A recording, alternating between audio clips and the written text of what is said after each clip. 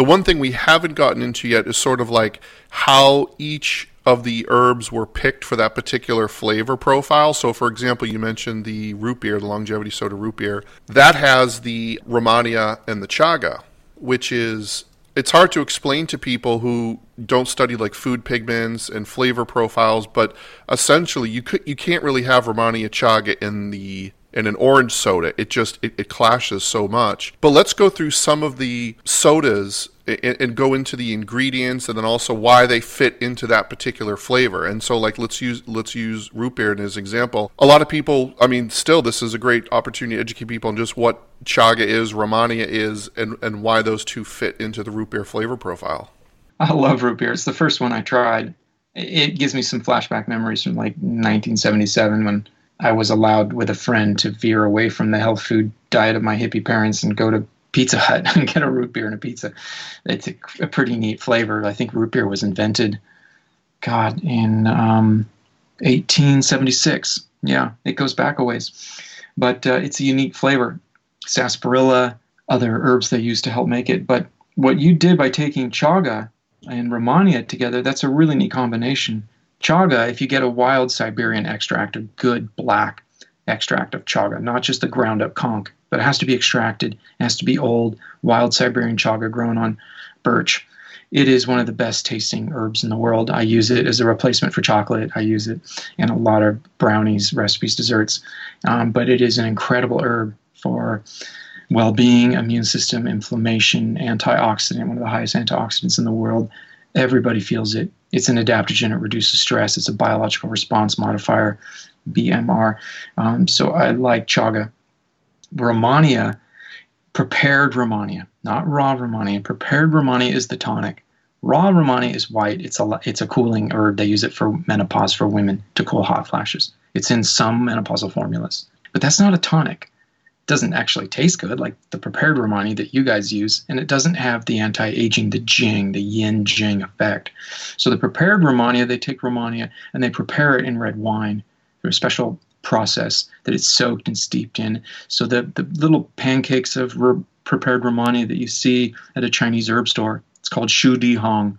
They're black and they're dark and rich and they smell really rich and they're sort of sticky when you start to cook them, and they make a black tea that's really rich and smooth and quite delicious, and it's a tiny bit sweet from that wine. It will raise your insulin a tiny bit if you make a big tea with a lot of prepared Romania, but the yin-jing effects, they call this the kidney zone food. It is calming, goes right into the adrenals. I've gone through some periods. In fact, I remember doing an event with you guys, I think 2010, and I'd had very little sleep for 3 days in a row, like virtually nothing. And I just would drink like prepared Romania over and over and over again. It keeps putting back your yin jing, which is what you lose when you go without sleep. And I wasn't tired. I could just go for 3 days with zero sleep and work a full event and felt good, calm, grounded, strong with virtually zero sleep. It's a powerful yin jing rejuvenation herb and a blood building herb for people that get anemia. And it has this rich, because of the preparation through the red wine, this very rich, sweet, I don't know how to describe it. It's a malty kind of liqueur flavor. But and that's, I never actually thought of that before. I've done a lot of herbal formulating and combining, but to take that amazing coffee mocha flavor of a wild Siberian chaga extract and mix it with that red wine prepared Romania flavor, the two together, it's got to be delicious. And it's a perfect match to put it in a root beer flavoring. So you use the natural flavoring of root beer with stevia to sweeten it, and you have the chaga and the Romania for that malty, coffee, sweet, sort of rich liqueur flavor. I don't know how to describe it. It's so what you've done really is you've created a new root beer kind of. There. So if you took this root beer to a root beer connoisseur convention where everybody's tasting different root beers and they're critiquing the taste of this root beer versus that root beer, if they tried your root beer, I bet you they'd be very curious, very interested, because it would have different flavor overtones because of the Romania and the chaga that are nice flavor accents that would make it taste really rich, unique, and different. And go, wow, where does this root beer come from? What are the secret ingredients? You know, it's like Coca-Cola. There's only like 2 people alive that know the actual recipe. They're not allowed to fly on the same airplane at the same time, you know. I You mean, basically created a secret root beer, but you've given the recipe away because you put the ingredients on the bottle. well, it's really interesting. The like just to bring up the next one, which is one of my favorites, and I think it's one of my favorites just because Shazandra is one of my favorites. But the superberry, if you look at the ingredients, Len put in there, Shazandra is the first berry, but then there's amlaberry, hawthornberry, elderberry, what is it, blackberry, and hibiscus flower. And I remember asking him, like, well, why did you put five of these different berries in? He said, well, Truth always said that Shazandra was the 5 flavored fruit. So I had to get each of the flavors of the Shazandra berry in there to counteract the 5 flavors that are in Shazandra itself. And that's when I was like, whoa, he blew my mind with that one.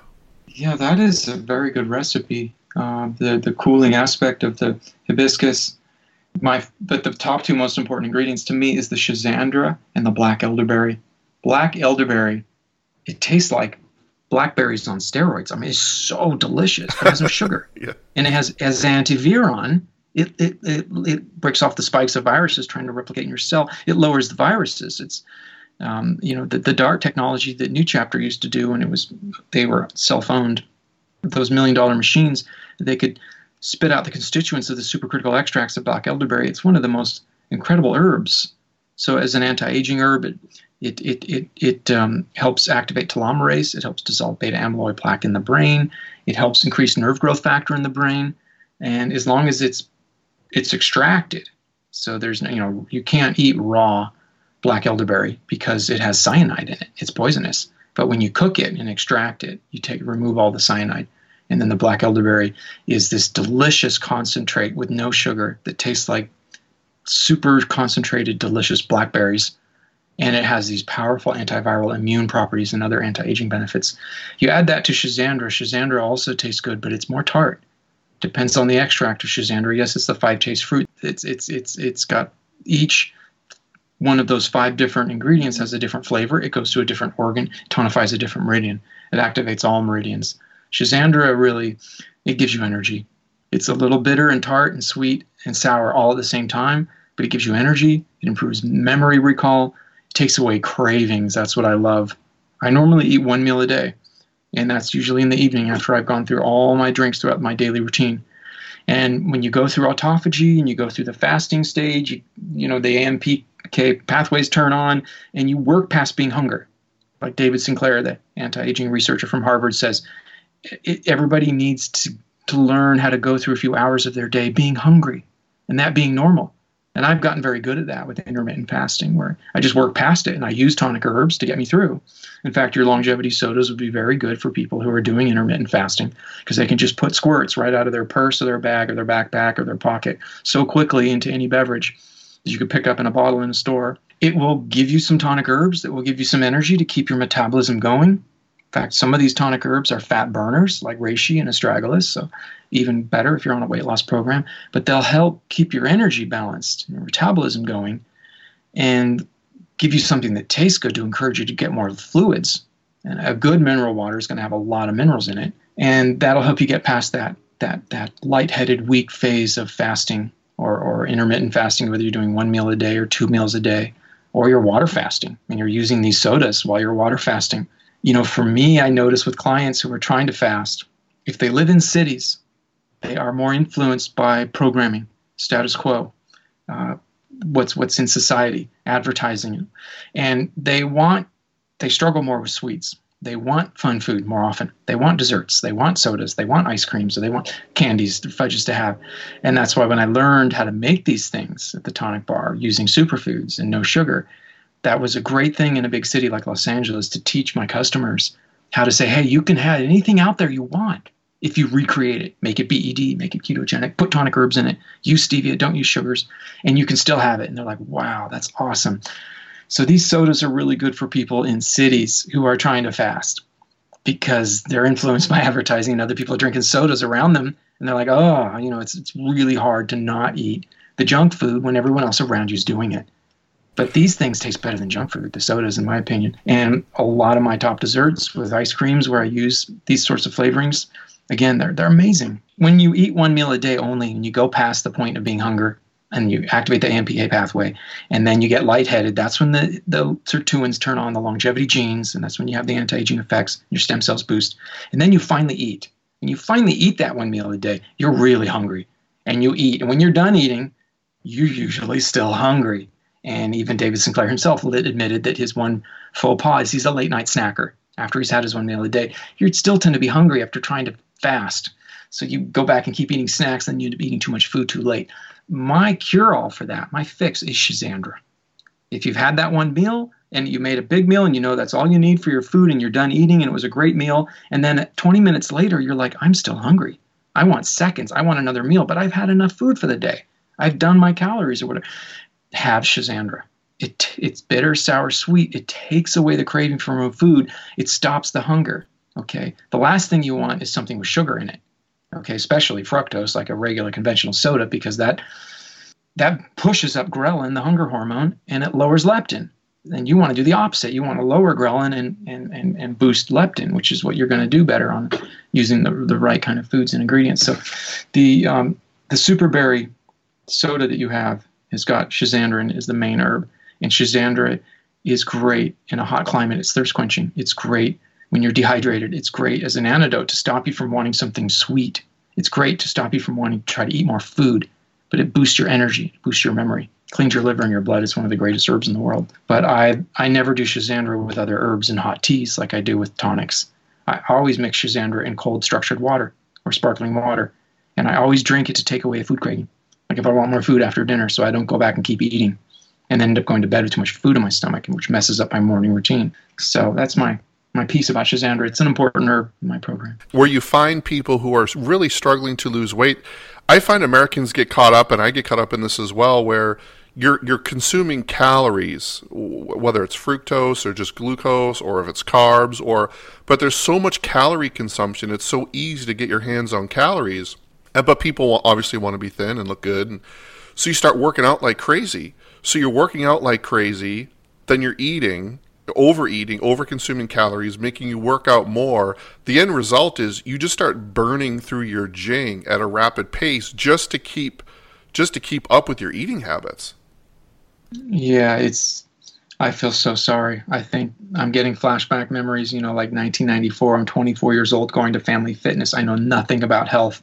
I'm going to regular markets, but I was trying to be an actor and stay in great shape and take care of myself. And I was burning, 300 calories a night on the treadmill at the gym, and you have to exercise for hours to burn off one chocolate chip cookie, to burn off. But I was still a young person, and I had food PTSD. I was living in a city, I had a good job and made good money. So I go to the market, I buy nice food. After a hard day's work, you want to reward yourself. You want a treat. You want to eat a chocolate chip cookie, or you want a sandwich with bread, or you want something with a lot of calories.